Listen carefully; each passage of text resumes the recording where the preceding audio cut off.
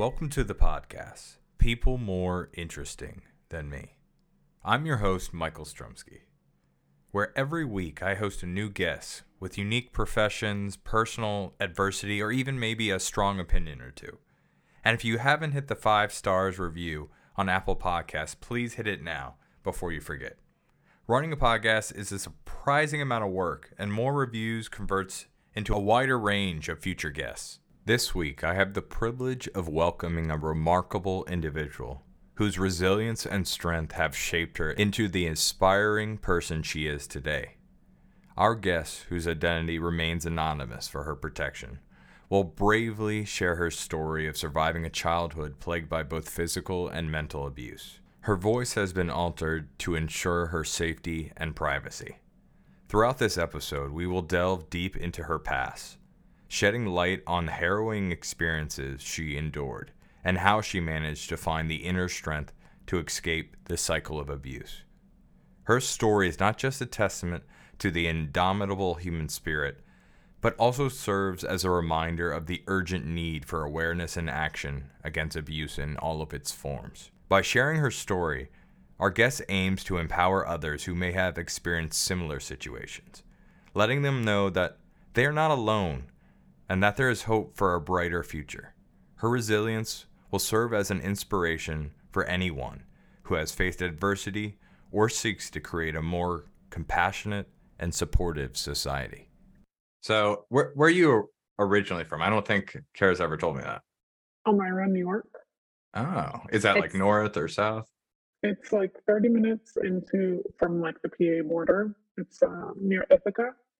Okay. Or Binghamton. There's another big city in that area. When you say Ithaca, I think of The Office. Yes. Yeah. Yeah. We're about 30 minutes from the PA border and near Corning, New York. If you've ever heard of like Corning Incorporated or Corning Glass. Yes, I know them. I invested a long time ago in them just because I knew that they were pairing up with like iPhone and yeah. And then I watched Blown Away. Have you ever seen the show Blown Away? They blow glass on Netflix. Yeah. So they have the Corning Museum of Glass there. We would go like all the time. Corey and I have blown glass like hundreds of times. It's just like kind of normal for us, but we forget that other people have not seen like people blow glass, and like you can go and get live shows there and you can blow your own glass. We every year like you can go and blow pumpkins and like get your own little pumpkins. So man, I should hang out with you guys just because I've always wanted to blow glass, and we've looked around here and there's like a place in Maryland and then there's a place near here, but I think it was closed for COVID for a while. Yeah, I think ever since I went to Seattle, there's a Cholula exhibit. You've been to that one? No, but I heard of it. Okay. It's great. I mean, I don't, it's probably not as good as the Corning Museum just because it's funny when you think about Corning, it's probably like you think about like all those people who like NASCAR is for like Ford and those people, and they just do that for like fun. Right. And Corning's like, we make all our money through like fiber optics and like iPhones and stuff like that. Yeah, and that's actually funny that you said that because it's also like where I'm used to being is like the racetracks up there in Watkins Glen. Like that's where I grew up, is right on Seneca Lake. Okay. And I guess what was your family dynamic with first we're growing up, I guess? Yeah. So initially, like when my first like memories, when I think back, we had like this nice house in West Elmira, and it was this beautiful single family home with like a fenced in yard, and my stepdad and myself and my sister lived there, and then my mom got pregnant with my brother. And I don't really have any memories without my stepdad because he came into my life when I was like very young, 2 years old. And the only thing that I can really remember was how much I loved being there across the street was my school librarian. And so I would go over to her house and we would sit on her porch and watch the hummingbirds. And we were 2 blocks from my elementary school. And I loved that school and I loved the teachers. And like at the end of the road was the library, because we didn't have a library in the school, which was really cool. Are you joking right now? Is this like Matilda? No. This sounds like Yeah, Matilda. And it really, like, it's so funny because when I think about like the whole outside picture, I'm like, wow, that would have been such a nice life. But then, like, I remember, like, it was all kind of like a big sham from the outside. It's like this like beautiful thing that I remember so wonderfully, and then inside the home, I remember like I was always like I was like the redheaded stepchild, like my whole life. Like I was forced. I mean, at 6 years old, I walked myself to school every day. I was not allowed to like be driven, take the bus, not walk with them. How far would you say it was? I mean, it's only 2 blocks, but as a 6-year-old, Yeah, by yourself, that's scary. I remember like some mornings it being like really scary.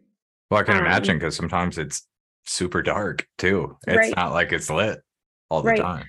And then like upstate, Western New York, it's cold in the winter, and so like there would be some mornings where like I would kind of like fuss about needing to walk myself to school, and I knew that like, okay, when I got back from school, I'm gonna face the consequences for not wanting to walk to school that morning.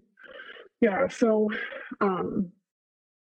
yeah, I remember, so my mom's grandmother lived with us, my nana, and I remember, I always was the one who, like, middle of the summer, standing in front of the sink doing dishes while everyone else is outside playing in the pool.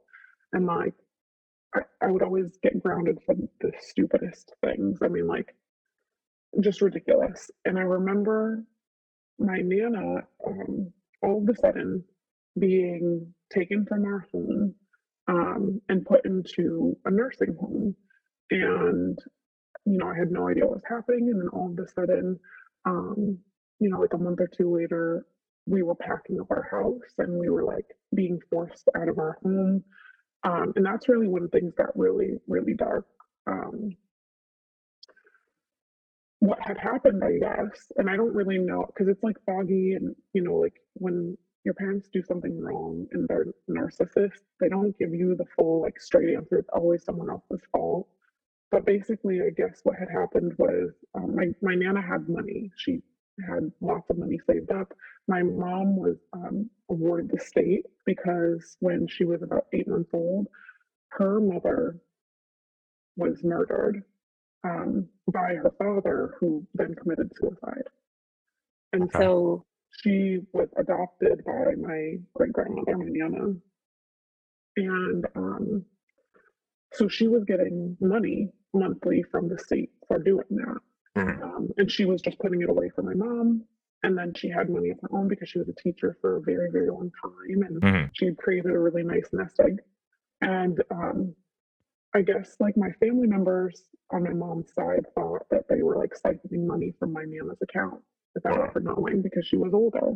Yeah. And so they brought it to the courts, and I guess they were found guilty and were like arrested and it was just this like wild thing. So we moved up to a completely different area. I had to change schools. We moved into this rental property that my stepdad's mother owned. So I just call her my grandma. It was this 2-story that she had split and put like just a piece of wood on the door that could access the upstairs. And then she had installed a full kitchen upstairs. And, so it was this really nice 2-story home, but no one was renting the upstairs. So she was like, why don't you just take the wood piece down and live on both floors? But I guess there were just some electrical issues, and that'll come back later too. And that's really when things, like I said, got dark. And I think that it was just the fact that like my mom was so used to not working. She never worked like a day in her life. And my stepdad had to like pick up. He was funny enough the manager at a Blockbuster. Really? And then they went under. That was around because I worked at Blockbuster. That was around like 2007, 2008 or something like that. Yes. My brother was born in 2001. Okay. And then when my stepdad and my mom went through all of those like legal issues, they were like, we can no longer employ you. And then like they were like, you can try to come back another time. And then they went under, and So, like he was trying to find jobs that could pay him the same. They were borrowing a lot of money from my grandmother, and like just he just got really, um, I think, in his own head, but then also he was dealing with just a lot of really deep anger issues. Mm-hmm. And so, like, the physical and emotional, like, mental abuse was just like really bad. He used to tell this story when he first met me about how I was like, I mean, 2 years old, and like just such a huge, like, he told me this on my wedding day actually during our father daughter dance. He said that I was a sniveling brat and like I was unbearable. And then he said that he had like gotten me under control. He could just look at me and I would just sit down and start crying. And like, so he didn't even need to say anything or like put his hands on me because he just had to look at me and I would just like shut down. And I was like, okay, so that's cue number one. I was afraid of you, not that you had like good management. Um, and then like it was like that my whole life with him. Like he was just like a very big fear-based guy. And he was like he needed to be in control and like needed to feel as though he was being respected. And if he felt at all that he wasn't, then that was a big problem. Like if you challenged him at all, like, oh god, Yeah. it was awful.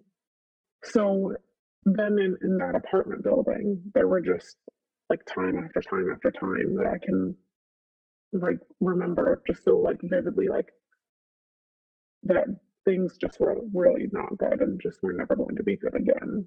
Um, Around what age were you when I guess this started happening?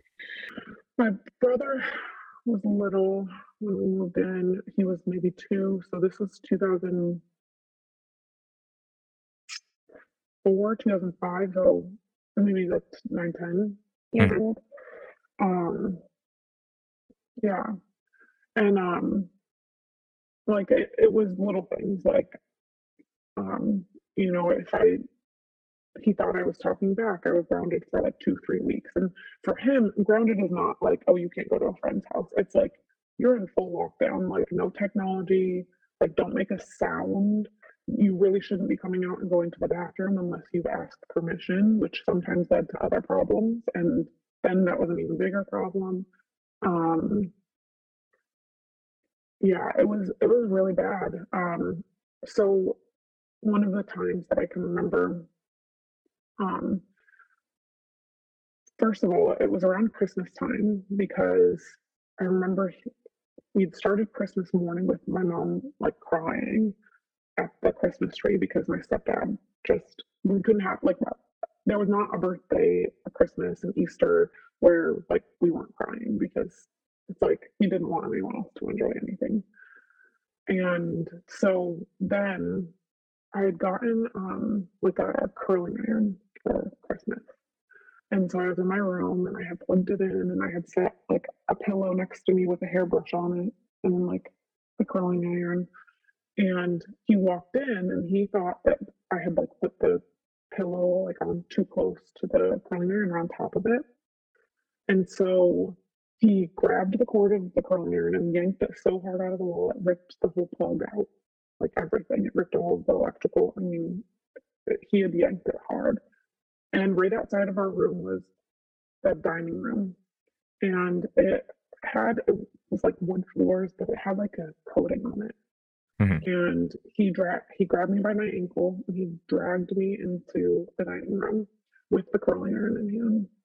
And like there still to this day probably are claw marks across the floor from like where I was dragged.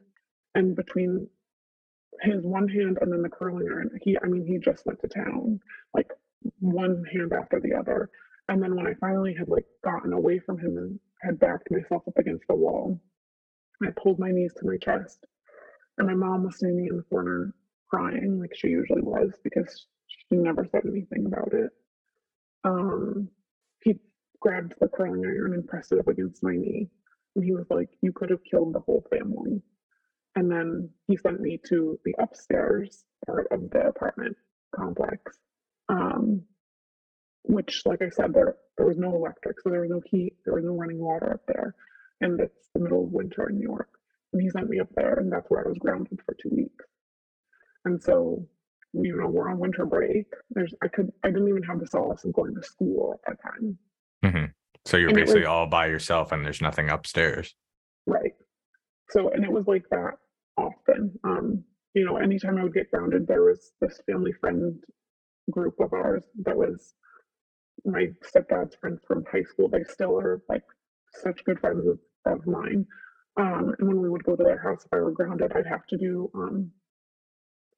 stay in the corner, and we'd have to do like nose and toes. I don't know if you know what that is, but my nose would need to be touching the corner, and both of my big toes would need to be touching the big corner. It sounds familiar, but no, I haven't heard that explained. No.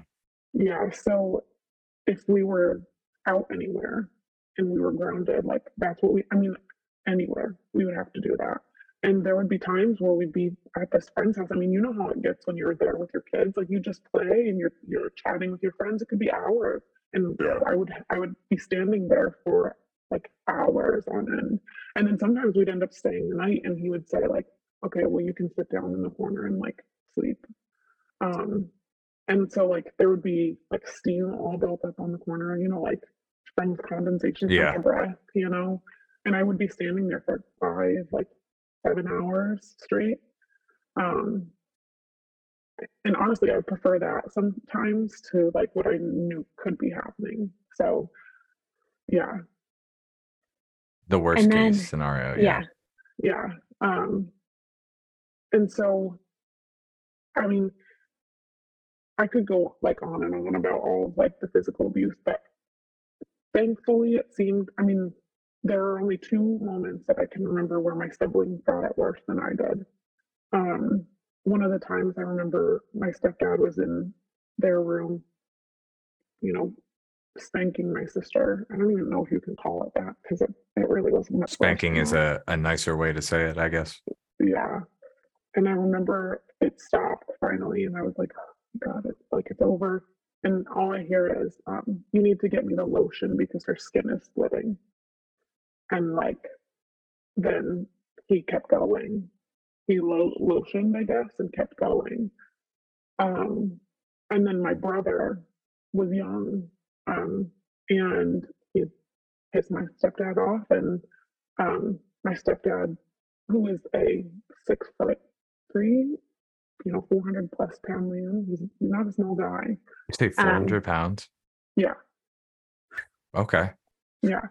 He punched my brother in the chest, like dead center in the chest. Wow. Took the wind right out of him. And thankfully that was all that happened, because just a little bit over or up, you don't. Yeah, I mean, his arm must weigh like 60 pounds. And if he's 6'3" coming down with gravity, I mean, that's very lucky then. Yeah. But he's down on the ground, winded, obviously. My stepdad is still going, get up, you're so ridiculous, and so that's what it was like all the time.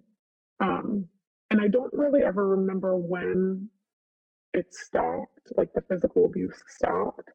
I just remember like it was just like the constant fear of anything. Like he would, like I had his footsteps in the house memorized. It was eggshells, basically, all the time. And you kind of knew you had a lane that you felt like you had to stay in, and you knew, Mm-hmm. I mean, obviously, I don't understand. I don't understand how that is, but for some reason, I understand that mentality in my head, where it's like, you know exactly I mean, my dad had a temper, but not to that level. But you knew the triggers. You knew what really set them off, and you knew what never to say. Exactly. Yeah. And unfortunately, it got to the point where it was like, you knew the triggers, but like, surprise, here's a new one today, Yeah, external stuff from work, or they just come primed, like no matter what you do. Exactly. And I think it all really culminated. the apartment building that we lived in was just literally kitty corner. Like you had to walk down the street and then down another street just a little bit, and my grandmother lived there, so it was not far from her home. Mhm. And so we eventually needed to move in with her because it got so bad. So we moved in with her, um, which ended up being kind of like a saving grace, I think, because my grandmother would have never allowed that. Um, and so that's, I think, kind of where it tapered off just a little bit. But during that time, my stepdad had to go to the doctor for something and realized that he had a testosterone deficiency, which Very surprising on paper. Well, not It even on is. paper, based on what you've told me so far. it is. But one of the big, I guess, like symptoms or side effects of that can be like a really big temper. And so Really? yeah, I guess so. I mean, that's what I was told. I never Wow. followed up with my own research, but he had to get every, like once a month, he had to get shots in his thigh for a long time. I don't remember like how long, um, but yeah. So, and then once that started happening, I noticed that like I think all of the physical like abuse kind of stopped. But even now, like he's very manipulative and like narcissistic, and so I genuinely think that he has like the narcissistic personality disorder. Because that's the only thing that I can think of to like having gone through what I went through. Still, if I were to bring it up, have it be turned back on me and make me feel like I'm the guilty one. Like so, yeah, and there and finally, at one point, so we're living with my grandmother. My let's see, what my freshman year, like between my freshman and sophomore year, my stepdad and my mom decided that they were going to split up. Um, Things just like weren't working, and I was like, okay, this is a new start. Like it'll be fine. Things weren't working. Yeah, I don't know if you You pick said up on it. sophomore year of high school or college? Yeah, high school. Oh, okay. So, So that's, I mean, that's at least good news. Yeah. We'll see. well, So they couldn't afford to not live in the same home though. So my stepdad stayed upstairs where our bedrooms were, and then my mom moved downstairs. Um, and so my stepdad then moved my mom's best friend in. Okay. and They started to date, and my mom, I mean, she hadn't been single since I was little. And Mhm. so she kind of, I guess, started sowing the wild oats. So like if they weren't already like childish enough and not doing their jobs enough, like I had to really pick up the slack even more. Yeah. So like, I was the one like cooking dinners and making sure that like all the laundry was done, all homework was done For your bedtime, brother and sister, right? yeah, getting them up in the morning. um Because they're in elementary yeah, school at this point. Maybe one yeah. of them's in middle hmm school. yeah, I mean, Okay. I don't even like, it was just kind of like, yeah. And so I was like a really bitter, like I was not a fun sister because I was like just Yeah. doing everything else. I was working with my grandma so that we could have groceries, and she worked the overnight shift at Walmart. She worked there for like so long, like 30 plus years. Um, You're like a so real version of Fiona from Shameless, basically. kind of, yeah. Except for um, not 5 other kids, but Right, still. exactly. And thankfully there was no substance abuse. I mean, Yeah.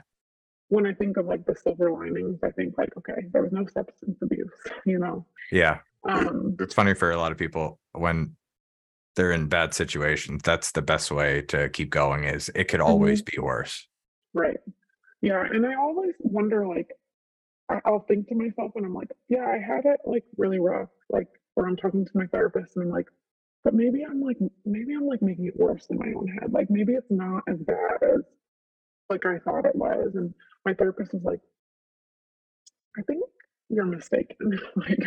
Like, that's not what you endured was not good in the slightest. Like, Does your therapist say that just because it's been so long that it's just like out of your head, or if you've kind of pushed it, like you try not to think about it at all anymore?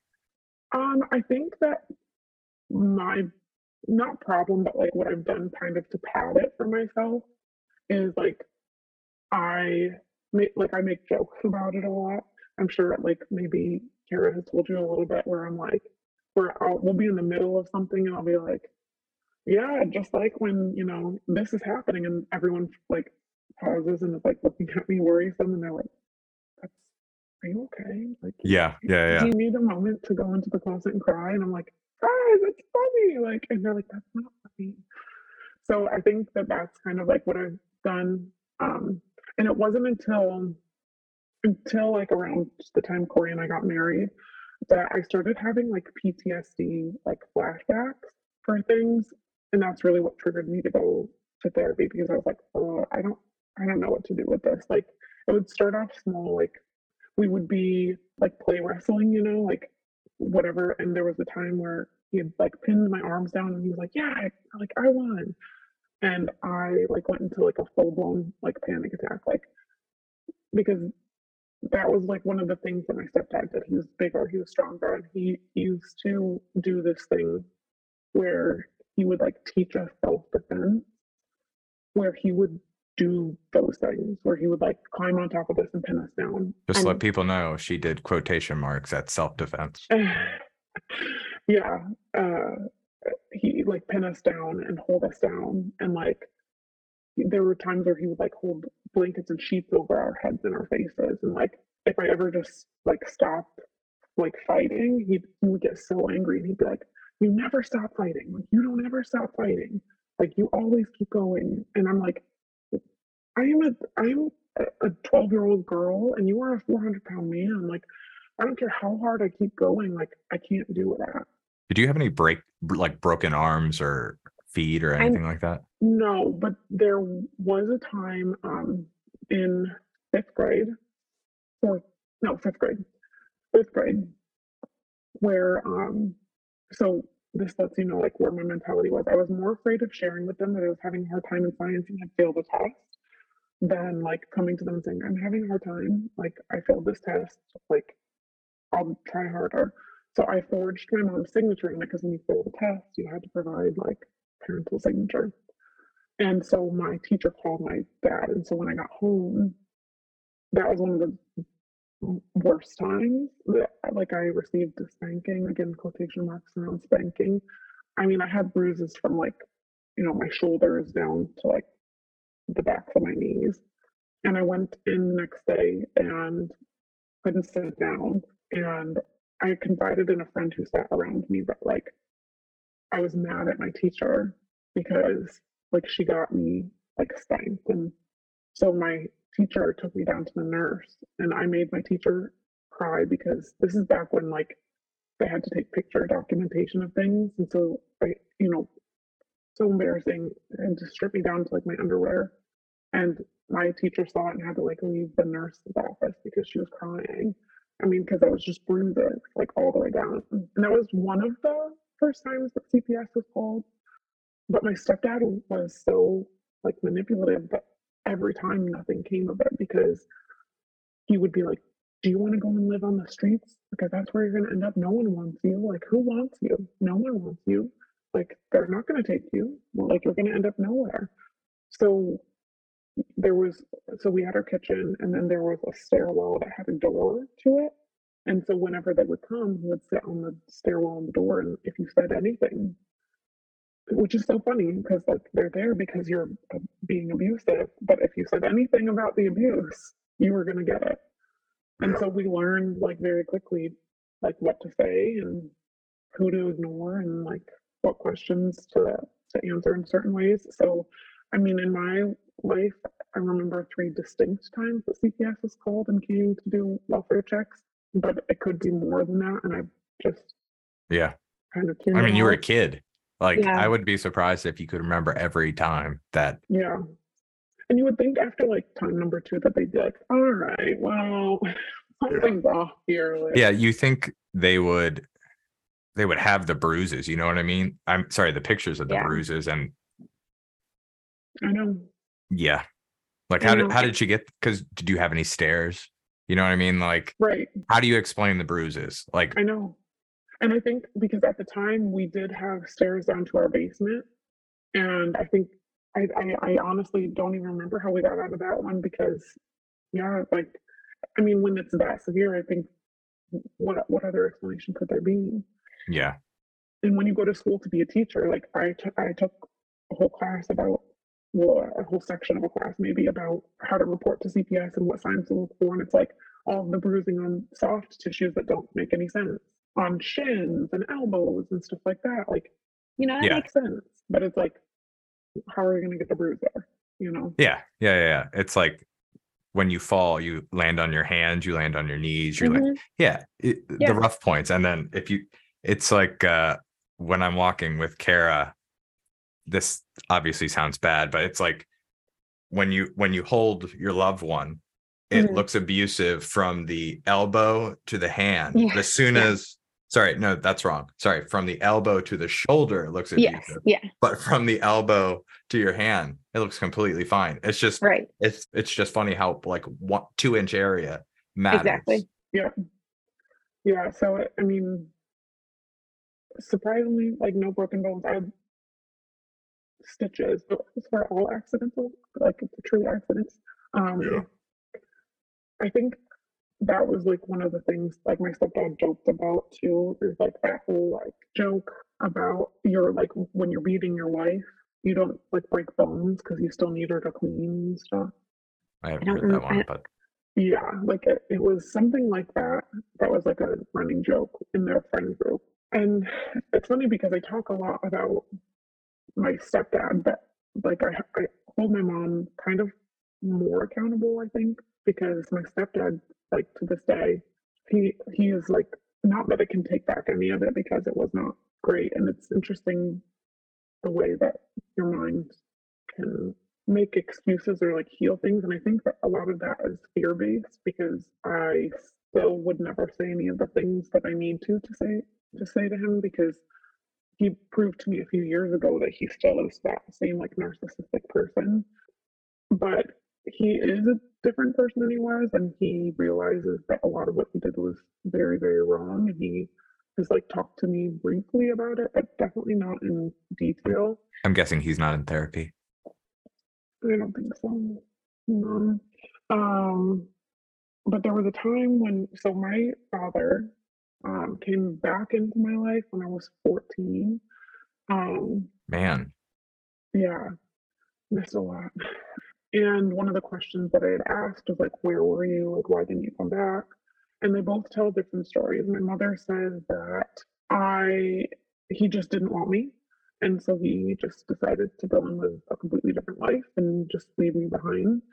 But my my father says that like he would try to come and do visitations and he would try to see me, but my mom would not show up to the visitations or she would make excuses to why she had to cancel like very last minute. And he said that the very last time that he tried to come and visit, he brought my stepmom so that she could meet me. And my stepdad stayed on the front porch and my mom came down and was like, she has a new dad now, like she doesn't need you. And that he was like, okay, fine. To which I countered with like, okay, well, I've been calling and writing letters for the past, like, since I could write and speak for myself. So, like, where were you then? And he says he never received any letters. So I'm wondering if, my stepdad, my mom even sent any of the letters or I don't know. So I confronted my mom about the varying stories and just said, why are the stories like so different?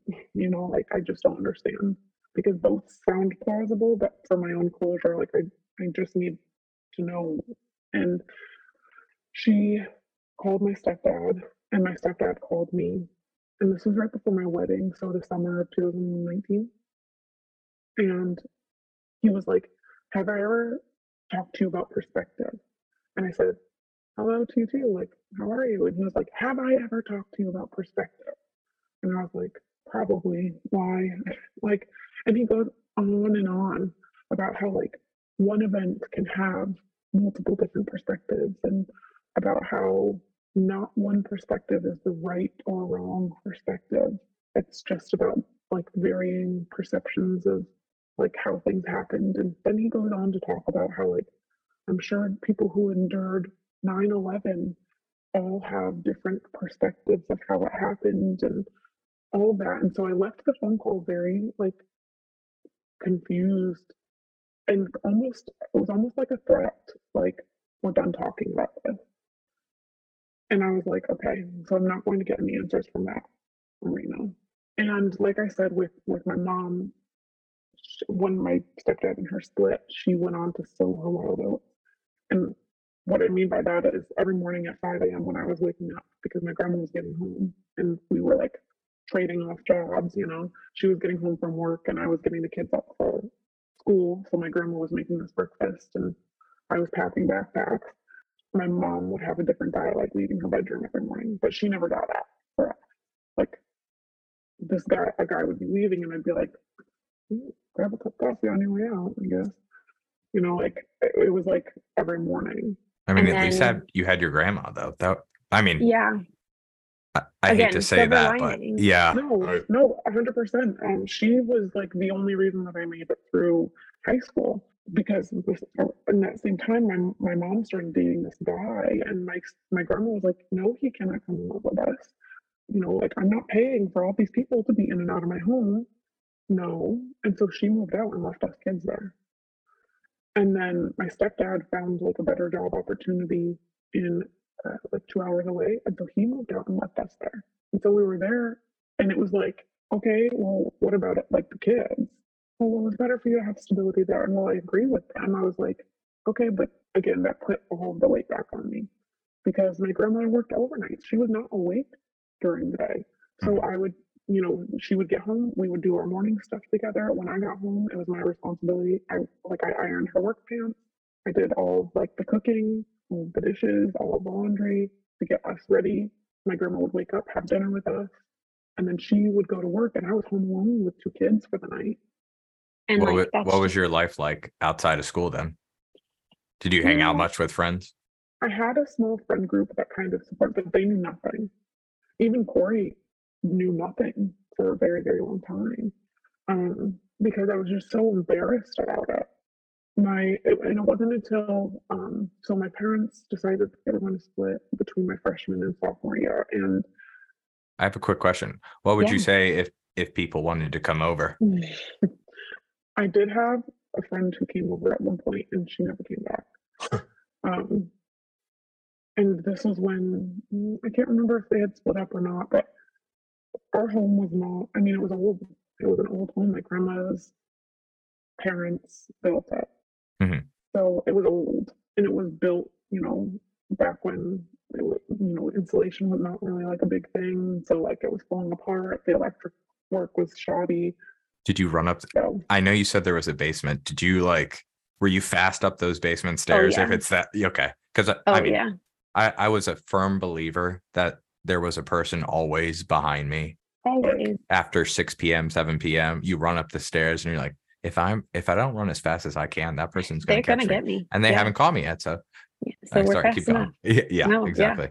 Exactly. No, so in the basement is where we had our laundry. And again, it was my job to do laundry. And there was like the finished part of the basement. And by finished, it was a very loose term, which just meant that they had cemented the floor on one side and then the other side was all mud floor. And the fixtures were just light bulbs?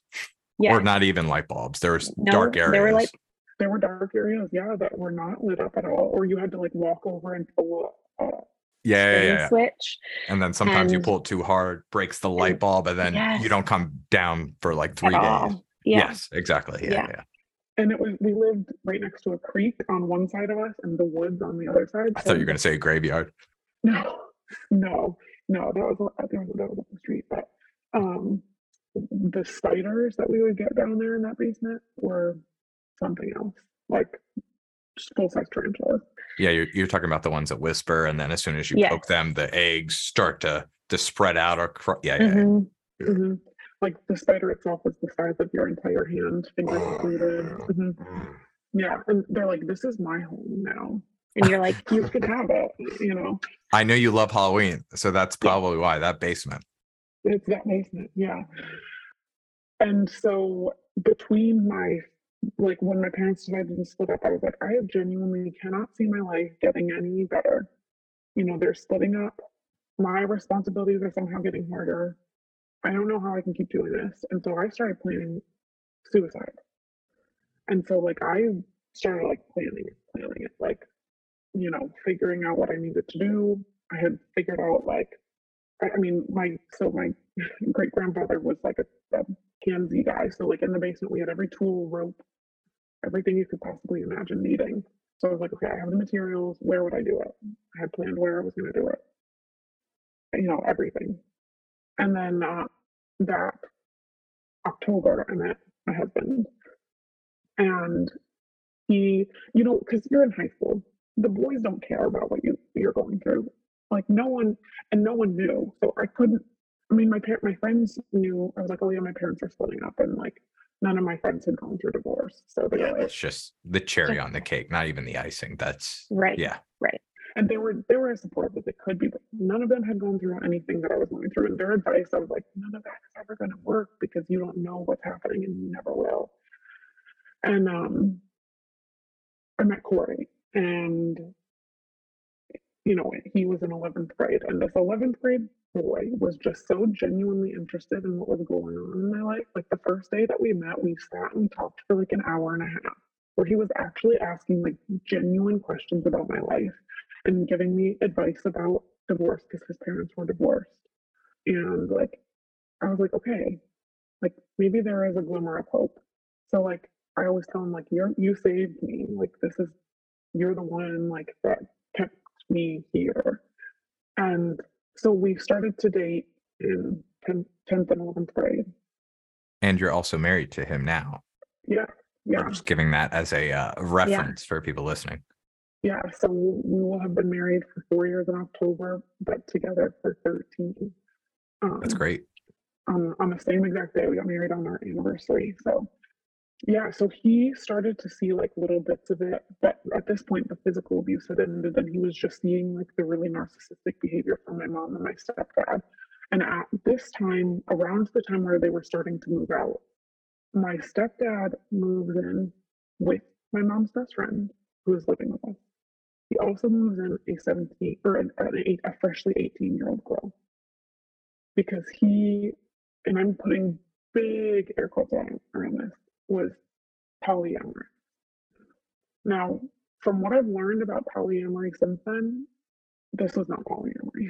Every time I think like you just bring another layer to this. Keep going. I know, it's like that for the rest of like my whole life. So he moves in this 18-year-old girl, and I'm like 16 turning 17, and I'm like, oh, this is so bad. Like, this is so uncomfortable. I'm going into my senior year. Corey is off at college, and I have to like live with this like all the time. You know, my mom is, you know, a walking saloon with the doors just in and out all the time. My stepdad has moved in this 18-year-old girl. Like, literally, she graduated high school the year before. At least you didn't go to your same high school, right? Silver lining. That's true. Silver lining. And they're upstairs. There's 3 people upstairs. Yes. And then your mom. Children's bedroom. Oh, okay. Yeah, my bedroom shared a key wall with them.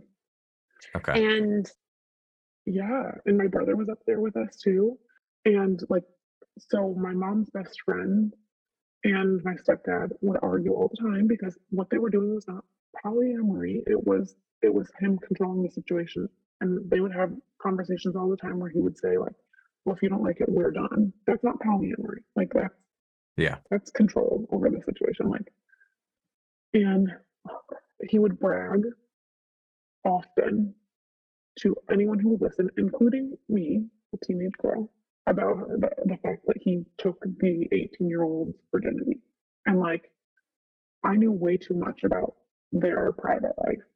Mm-hmm. And it was like that my whole life, where I knew a lot more than I should about my parents friends. Like there was, and this is where my mom's struggle with, like my struggle with my mom comes into play, is that like she would take highest bidders from her friends for like me when I turned 18. Wow. Yeah. And like she would send pictures of like me in a bikini, or she'd snap pictures of me fresh out of the shower, or she'd take pictures of me changing and send them to her friends. No offense, but I thought your stepdad was the piece of shit, and your mom is just right behind him or in front. I can't tell. Yeah. Yeah. And like I think that's maybe why I have like an easier time being like, okay, I can be cordial, but like not lovey with my stepdad. But I just have cut ties with my mom altogether because she's like continuing the cycle. She moved out, and my sister decided to go with her, and she didn't make my sister go to school. She didn't make my sister like do anything. My sister got pregnant at 17, and she like let her just drop out of school. My sister had like these huge goals. She wanted to go to this big art school in Philadelphia, I think it was, and she is an amazing artist, but she like lost all of that because you can't go without, a GED. My mom was like, no, she doesn't have to do that. She just wanted to be our friend, not like our parent. Well, it sounded like she needed a friend. She didn't just want to be a friend. And I think that is it. And so I spent a lot of time like looking at like why can't I like forgive her and like let things go. But the thing is that she watched a lot of stuff happen and never protected us. And she never saw us as like her first priority ever in any situation. It was always the man that she was with that was like her first priority. And that continued to be true even after she left and I moved on with my life. In college, they didn't believe when I filled out my financial aid paperwork that there was zero income in my household from my parents. So every year they had to fill out additional paperwork to prove, like, no, we really have no income. And then I would need her to fill out just one extra one-sheeter piece of paper so that I could then up my student loans. And let me guess, you had to forge a paper or two. I wish that I could have, but I was way too nervous with a legal document. Yeah, that makes sense. I mean, to be fair, I think if anybody checked, I think they would be like, oh, okay. Yeah. They had like 5 seconds in your world. They'd be like, okay, actually, let's double whatever we were going to give her. Right. Let's also make it so that it's interest free. Yeah. So, and actually, the only reason I even went to college is because of my guidance counselor. Every Monday, we had a running meeting my whole spring semester of my junior year and first semester of my senior year, where I would go in, we would write my college essays together. She would look for every possible grant and voucher so that I could get my SATs paid for. I got all of my college applications free. She took care of everything. She set up tours at colleges for me. She drove me home afterward, like everything. And at one point, she drove me home. She drove to my house one time because my mom was not providing me with any of the information that I needed. And she waltzed into my house and she was like, I need like social security number right now. And and my mom just handed it over because like the only reason that she wasn't is because it was a control thing for me. Okay. I'm impressed she still had your social security number. Is there some reason financially she was getting money for that? I don't know because still to this day, she has my original social security card. She will not give it to me. She refuses to give it to me. And obviously, like it's a control issue, it sounds like. Yes. And as soon as she lost control over me, I became the villain. I went away to college and I started like doing things for myself and I became like the villain. I was the one who was always the problem. I always was like the troublemaker, like, and all I was breaking generational like curses and standing up for myself. But yeah, it was like that all of my childhood. She ever used the phrase, "You think you're better than me"? Yes, all the time. And another one of her favorite phrases, my husband cracks up at this one because she says it during every conversation we have. I am your mother, Brittany. You are my daughter. And I'm like, I didn't forget. That's a fact. Yeah. Yeah. You laid on your back for 30 seconds. I know. It's funny. You don't act like it. You know what I mean? Like you say that, but. Right. And I've said that many, many, many times to her. And she's still, it's like, yeah. I got a question before I forget it. Mm-hmm. So you had this amazing librarian and you had this amazing guidance counselor. Mm-hmm. Do you think that's why you became a teacher? Because you had such strong supports in school that were better, that basically, obviously they got paid, but they sound like they want to. Also, did you ever reconnect with that librarian? She passed away. Oh, Yeah, but I tried to when I could. But yeah, I'm friends with my guidance counselor on Facebook, and she writes me on from afar. And I think so. Yeah, I remember there was a time. This is another example of my parents being strict. I was grounded, and I was not feeling well. Like I couldn't breathe. My back really hurt. I was coughing all the time. But they thought like I was just trying to get out of being grounded. yeah. Just trying to like fake it until one time I fell asleep on the couch after we had gotten back from a friend's house where I had to stand in the corner for the whole time. And my mom said that she thought I had stopped breathing. So they took me to the doctor and I had severe pneummonia and had to be hospitalized for a week. Did you get fluid And in your lungs or something like Yeah. that? mhm, yeah, I needed to be on like constant IV bags, and I was in the hospital for like a whole week. And my mom dropped me off, and I don't remember them ever coming to visit me at all for that entire time. But my first grade teacher, she came by with letters from the kids every day. She would come by and just sit with me for 20 minutes because the hospital was near the school. So She drive Had you she- home after too? I think I walked home. I'm just kidding. That wouldn't be surprising after all this. Yeah. So yeah, it was, I think, definitely a huge influence. And I, like as far back as I can remember, and maybe this is why, is because like all of my teachers were so amazing that I was like, I can see a better life for myself as a teacher, and like I want to help the kids that are like me, maybe. Um, so as far back as I can remember, yeah, like I've always had really great teachers that have made me want to do the same. So what was it like where you were at your point with sophomore, senior year? What did it feel like when you, I guess, started opening letters to colleges and you started getting accepted? What did that feel like? It's amazing that you'd be leaving, but the Yeah. bad thing is you still got your brother and sister there. So what was the feelings Yeah. going through your head? It was like a bunch of different things because, like you said, I was so excited because I was like, okay, because all I remember in my senior year was that feeling of dread of like, I cannot live the life that they lived. I cannot live food stamps and like worrying how I'm going to buy shampoo for myself for the next time I need it. Like, I can't do that. And it was like this overwhelming sense of like panic.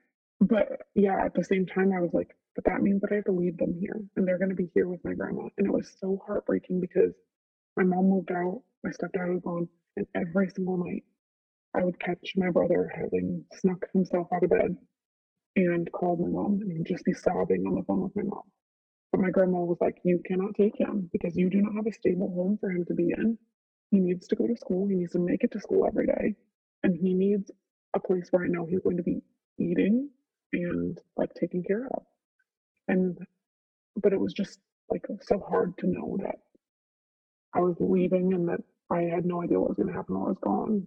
But my husband was like, that's also not your responsibility. And if you stay just because of them and you get a 9 to 5 job, you're going to end up in that cycle again. So he was like, the best thing you can do is go to college. And then, if you come back, then you'll have a better job and, you can maybe get custody of your siblings, like whatever. And it was so funny because my mom would open the letters before I even got a chance to. And so like I'd get home and like the letter would be opened and I'd be like, oh, okay. But I definitely, because I was struggling with school so much because I had so much else going on, I never put the time into studying or really had the mental capacity to do so. But like I was surprised I even got into any colleges because I was like, how else am I going to get the grades that I need for it? But apparently I did well enough to do it, and I got into all of the schools that I applied to, and I got in through a program called the Educational Opportunity Program, which is a really great program for like low income and like people who struggled with school because you can have a lower SAT score and GPA than what is required by the college. And so I think that that's also another way that I got in. And they were a fantastic program. They provided all like the extra support that you need. Like they bought all of my textbooks for me, and they have like your first like freshman year or maybe even sophomore year of college too, mandatory study hall hours a week. Like they really are are in it to like ensure your success at college because they know you're coming from. That's so good to hear. Just Yeah, you hear about those, and then when you hear scholarship, you hear like people who are like GPA is somehow a point over 4.0 Right, and right. like they're in all these clubs, but you Yeah. never hear the other side of it. Nobody wants to hear those, but those are the people who really need it too. I know Yeah. it's awesome to be your parents supporting you like 24/7 and Right. you're getting good grades, but what about your situation? exactly. And so this program was like phenomenal, and I met some really great people. They did a whole the summer before my freshman year, a whole 2 week long mandatory like orientation. It was like an overnight thing. Was It that was amazing? so nice. Yes, because like they showed you where all of the like they showed you how to access all of your online stuff. They showed you how to study appropriately, how to take notes appropriately. They showed you how to like where all of the campus buildings were, where like it was like you never would have gotten that otherwise, and I wouldn't have known how to navigate that on my own because I'm not like I didn't go on. I went on like one college tour, you know. At that point, did you feel like you had imposter syndrome? I have struggled with that a lot, yes. Where I feel like, because, you know, my husband, lots of people in my life have been like, you should be so proud of yourself. But I'm like, for what? What have I done? And people are like, you've done all of it. A, B, C, D. Right. But it also doesn't feel like I did it because I'm like, well, without my guidance counselor, I would have never gotten here. But then my guidance counselor would say, like, all I did was help get you there. Like, you did the rest. And like, I was like, okay, well, I would have never gotten through college if it weren't for, you know, my husband because he was a huge support. And he's like, I didn't do any of your work. I didn't go to your classes. Like, so I definitely feel that is a big part of it. Mm-hmm. I think you probably think that because from what you've said, like you had no support system whatsoever, Right. like at home. And just what they did was probably common like support you would have had if you had like a strong like system at home. Right. And they were like, yeah, we were just This we is were just just me having being a a good person. relationship with you. Yeah, Yeah. I was just obviously these teachers were going above and beyond to help you, and Yeah. Corey was just being an amazing partner. Exactly. Yeah. And it's just Yeah. like, Right. It's just those things that you like. I was like, okay, well, you guys are doing so much for me, and they're like, no, no, like this is just what your parents should have been doing, or what your friends would be doing if you would just let them in. And so, yeah, even to this day, only one of my friends from that friend group knows just a sliver of what happened. They don't know all of it. But I also like a part of me is like, oh yeah, I make a lot of jokes about it. And then another part of me is like, if I were to ever divulge with some people what truly happened and like like if I went piece by piece as thoroughly as I need to have people understand me, I would make them cry. I would hurt them. And so I'm like, a part of me is like, I can't do that. And so that's one of the things I talked to my therapist about. And I was like, but I also feel like, you know, that part of bringing that back, I'm making so much of this up, or I'm exacerbating it. My therapist was like, what makes you say that? And I'm like, well, every time that I bring up an incident with any of my family members, they're like, no, that never happened. Like, you're making that up. And they were like, my therapist was like, to play devil's advocate, they might not remember that that actually even happened because for them, it was another Tuesday afternoon. That was normal. But for you, that was a traumatic event. So that's going to be seared in your brain forever. another good word, gaslighting. Yeah. Yes. Yeah. And that's 100% what they did.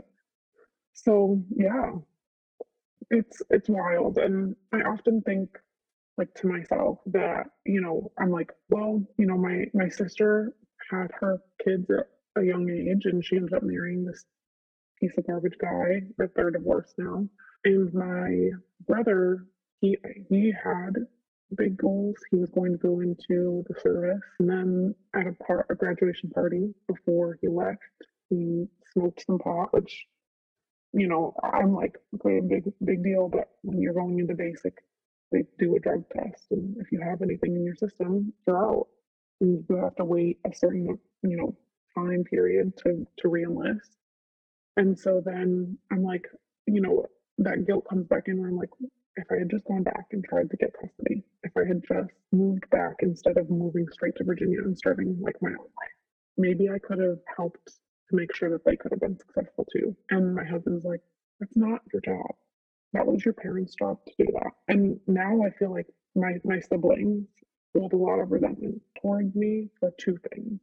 One is for the way that I had to be the mom, and I was not happy about it as a teenager because it took a lot of my freedoms away, and it took a lot of like the time and energy that I didn't have for myself to do that. Be a And like, teenager. right. And so now I think more my siblings are more understanding about it and have expressed their gratitude for it, which I never expect them to do that anyway. Did you cry or anything when they, I guess, did you have any of those moments with them? No, I don't really let myself show emotion around them. Yeah, I'm pretty cold, and I'm very cognizant of that. Like my husband has pointed it out that like when my sister falls, he's like, your tone changes completely. Like you just go very flat and very. And I'm like, yeah, because I spent my whole life like crying about everything, like crying about everything in my life that was going wrong. It could go wrong. It was, and I spent forever like being tortured by everyone around me. That like I never want them to see me shed another tear again, whether it's happy, sad, or otherwise. Like, it's not going to happen. They're not going to see it from me. And also, like, my sister just really gets to me because she has the same issues and complaints about my mother that I've had for my whole life. But it'll be one of those things where she'll call me sobbing about something with my mother. And I'm like, cut it off. Forbid you say, I told you so. Right. And then, but then, like, 2 hours later, she's tagging me on a post on Facebook, and I'm like, "Hey, girl, I can't get on board with this. I can't." Like, Yeah. you know. And my brother, I think he is struggling a lot more with the emotional part. I think he got less of the physical abuse and a lot more of like the mental and emotional abuse from my stepdad. And so I think like he's very self-deprecating. He's very like down about everything. And it's like if you give like an inkling or even a hint of like a less than positive tone in your voice, like, if I pick up the phone and I'm like, hey, what's up? And I'm not immediately like, oh my gosh, hi, how are you? He's like, I'm bothering you. I'm just gonna go. I'm so sorry I'm annoying you. And I'm like, oh. Yeah. So, we each have like our own pieces of like the trauma. My sister, I guess, struggles from like the PTSD of it all too. I think that the hardest part about it all is just feeling like I don't want to equate it to this at all, but I wonder if it's similar to like survivor's guilt. Mm-hmm. Like I'm the one who made it like out and has like created this like better life for myself, and they're still there struggling with everything. What if I had gone back? What if I had done that? I mean, I feel like that's normal. It's hard not to compare where you're at to where they're at. I mean, your brothers and sisters. It Right. would be crazy if you didn't compare. And I mean, Corey's 100% right. It's just hard to tell yourself in your head that, you know what I mean? Right. Just like you said, you're the one who experienced all that. You know what it feels like. And I would imagine, I'm not saying you need to feel guilty at all, but like Right. you being happy, you having like an amazing husband, an amazing life, amazing environment. Do you feel guilty? Is that, yeah. I can imagine that. You should not feel guilty whatsoever, but nobody's going to be able to tell you that. I know. And if I were to call them and tell them like I feel guilty, they'd be like, why? Yeah. And I know that. But yeah, it's definitely like a big struggle. And then so with my stepmom and my dad, they have two more boys. One that was born 2 months after I met him when I was 14.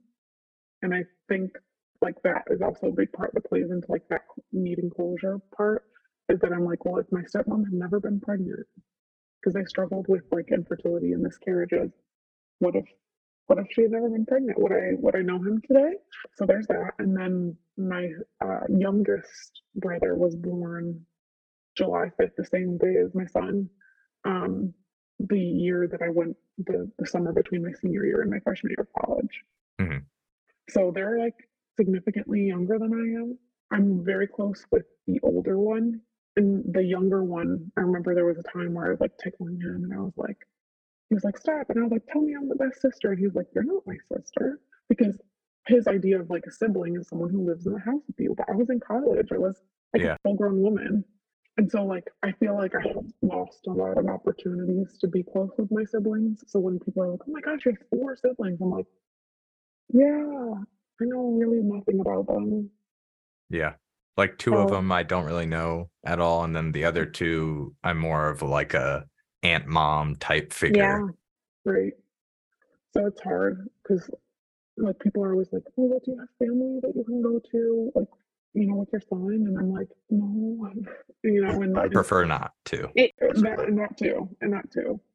My husband has his dad and his brother here, but it's just not the same. Yeah. And like every like Mother's Day, Father's Day less so, I think, but Mother's Day hits hard for me and like has for like a long time. Where I'm like that whole feeling of like maybe I'm being too hard on her, but then I talk to her, I'm like, nope, I'm not. This is over. Yeah. It's funny how sometimes the memories or the time that's passed kind of like dulls it, and then the actual sharpens the memories that you had, I Yeah. guess. Right. I think it's even harder that like there is no accountability on her end. And so every time that I bring something up, it's always, I'm not some big monster. I'm your mother. It's that statement over and over again. I was not some awful mother. I did my best. And I'm like, but you didn't.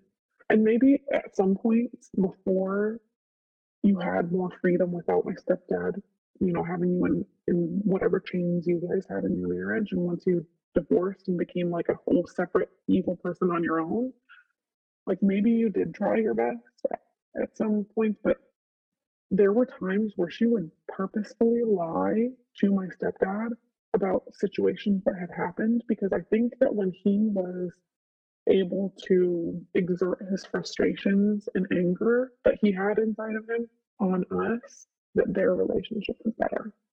So, like, there was a time where we were talking, and I had divulged with her before going to school one morning that, like, I wish I knew my dad. Like, I wish I had met him. Like, I wish I knew him. I came home from school and my stepdad would like dragged me in by my backpack and was like, "You need to pack your stuff." And I was like, "What is happening?" And he was like, "Oh, you want to live with your dad so bad? Like, pack your stuff. We're gonna see if he wants you."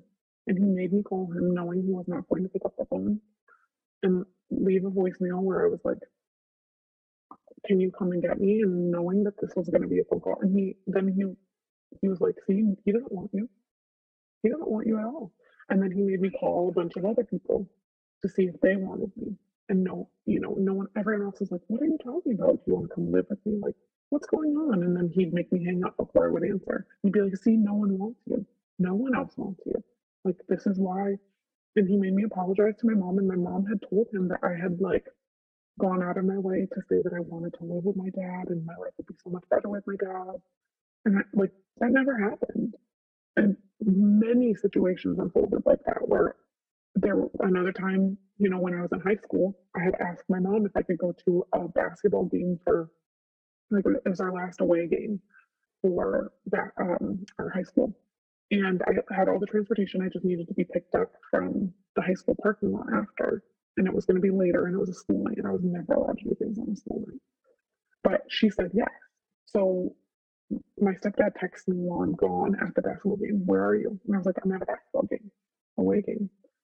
And he was like, "Well, you need to find your own ride home then because I never said that you could go. And your mom said that she never said that you could go either." If he like questions her but sees that, he's not happy with her answer, she's going to lie about it to be the one that's favored. Yeah. So that was the way it was like my entire life. And so I'm like, I endured a lot of emotional and physical pain because of that. And she has to be held accountable just as he is. Yeah. So, How can you grow up in a world where your parents are bending the rules and they're basically they're acting just like kids that are younger than you? right. Exactly. And Yeah. I'm sorry. No, I appreciate the sentiment, but I think that the best part that has come from all of this is probably just like being able to be more empathetic because at the time this was not a positive, silver lining, but I had to take on everyone else's emotions so that I knew how to read the room. It was like, okay, I need to be able to know what is he feeling right now so that I can react appropriately and so that I know like what to say and how to act. But now it's made me like a complete empath and I am able to just feel so strongly for the people that I care about who I know will appreciate it. Mhm. And so like because of that, I feel for a long time they always used to tease me and make me feel really bad because that was my signature thing was I would cry a lot. Like I would because that's the only thing that I could do to get all of these big feelings that I had out of my body was to cry. So I cried a lot. But now I'm like proud of that because I'm like, yeah, I'm feeling so strongly and I love so hard because I now like know how to feel things that other people need me to feel. Like if someone is experienced a loss, I'm gonna feel that loss right alongside of them. Like if someone else is happy because they have just gotten the best thing ever in their life, they're finding out that they're having a baby, whatever. I'm gonna be able to feel that joy just as strongly as they are for them. And like that is the best thing possible for me because I'm able to love the people that I love so deeply. And that is a really special thing. No, that's awesome. So, for my last question, what is something that I'm going to say your grandma did that you'd like to pass on? It could be like a tradition or value, anything you think. And you can add as many to this as you want. Some things that you kind of want to stress with raising your children. One of the things that my grandma taught me growing up was just that things are always going to get better if you make them better. So like while it might not always have been the easiest thing in the world, it was always like, yeah, that's really hard. What's our game plan? And so I think that that's something I want to continue doing with my children is just remembering, like, acknowledge that things are hard for them. Because I think that, interestingly enough, a lot of, like, my sister specifically gets, like, jaded about things with her kids. Like, oh, you think that that was hard? Well, my childhood was harder. Yeah, it was, but her child is not the same. And so acknowledging like that they're hard is hard for them. But what's our game plan? Where are we going to go? Because like that was my thing with my grandma. You don't cry about things for long. Cry about it. Get it out. Where are we going? What are we doing? And so that's something that's like just really important to me to remember for myself, but also for my children because like their childhood is not thankfully going to be anything like what I experienced. And because of that, I'm going to be able to say to them, this is so hard for you, but what are we going to do about it? What can I help you do? What do you need to do on your own that I need to support you with? And so, like, that is going to be really, like, important to me. And that's another thing that my grandma did too is that no matter what, like, she was there. She struggled because she was providing for children that weren't her own, and she was there every time. She bought my prom dress for senior year. She drove me to college and picked me up every break and every time she figured it out. She was there at my college graduation. She would have been there for my master's graduation had she been, well enough. She would have been there for my son's birth, um, had she not passed away literally the week before. And she was just always there. If I needed her, if I called her at any time, she was going to be there, which was all I could have asked for in a home where that was not going to be the case for my parents. So I think, that alongside of it is just that silently or audibly, whatever my kids need, I'm gonna be there no matter what. Um, and then something smaller that just is something that my kids will know how to do is every year, Christmas and Thanksgiving, we would make pies from scratch, like crust and all. And so that'll be something that we do every year. I did not make them this year because it was just really raw, fresh. But we're gonna do that every year. I don't want to buy one if you already have one. I have the perfect gift then. Okay. I'll talk to Kara, see Okay. if you've ever mentioned it, because I want it to be a surprise. Okay. Because that's going to be, it's like 2 weeks, 3 weeks, something like that. 2 weeks. Yeah. Okay, I'm trying to gauge it. And the other big thing is try to do as much work as possible for the party. Yeah. Because we were, I don't know if you know our story, but the last one we did, I was up till like 2 a.m. blowing up like 90 balloons. But I mean, you're only going to have one of those. Or I mean, obviously one of those for that child. One for the first one. Yeah. Yeah. But that was great answers. And thank you so much for sharing all that stuff. I can obviously tell that you've taken a long time to think about this stuff, and it's just amazing. I have no words, just because Kara's told me that you had a rough childhood, but just to hear all the stuff that you've gone through, I would just think that like if people could see your emotional strength, you would just have like huge muscles. You know what I mean? Like all the stuff that you've gone through. It's just amazing. Thank you. Yeah, I'm proud of that.